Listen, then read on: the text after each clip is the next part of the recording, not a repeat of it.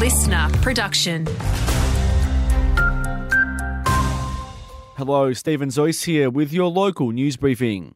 Tearful reunions at Sydney Airport with the first repatriation flight arriving back home from Israel overnight. More than 220 people were welcomed by family and friends after touching down from Dubai. Good to be home.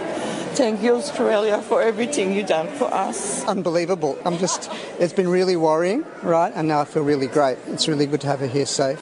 That audio from Channel 9. A second evacuation flight is set to arrive at Kingsford Smith Airport tonight. The impact vaping is having on school students is set to be looked at during a roundtable next month.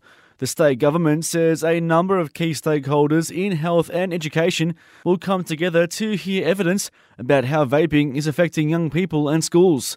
Education Minister Prue Carr says it's a growing problem. The parents listening will know that principals and teachers are really struggling with the growing issue of vaping, struggling with how to deal with it. It's certainly a community-wide issue, but we really want to take on board what the experts will tell us at the roundtable about what we can do for students in our schools.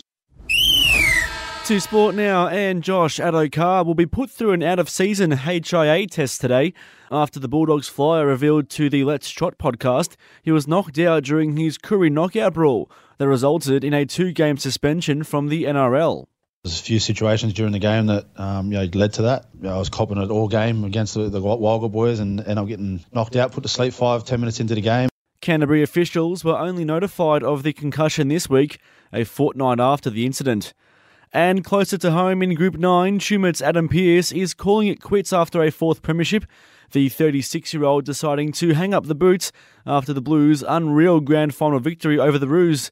Pearce is set to be one of a number of players not returning to Twickenham Oval next season.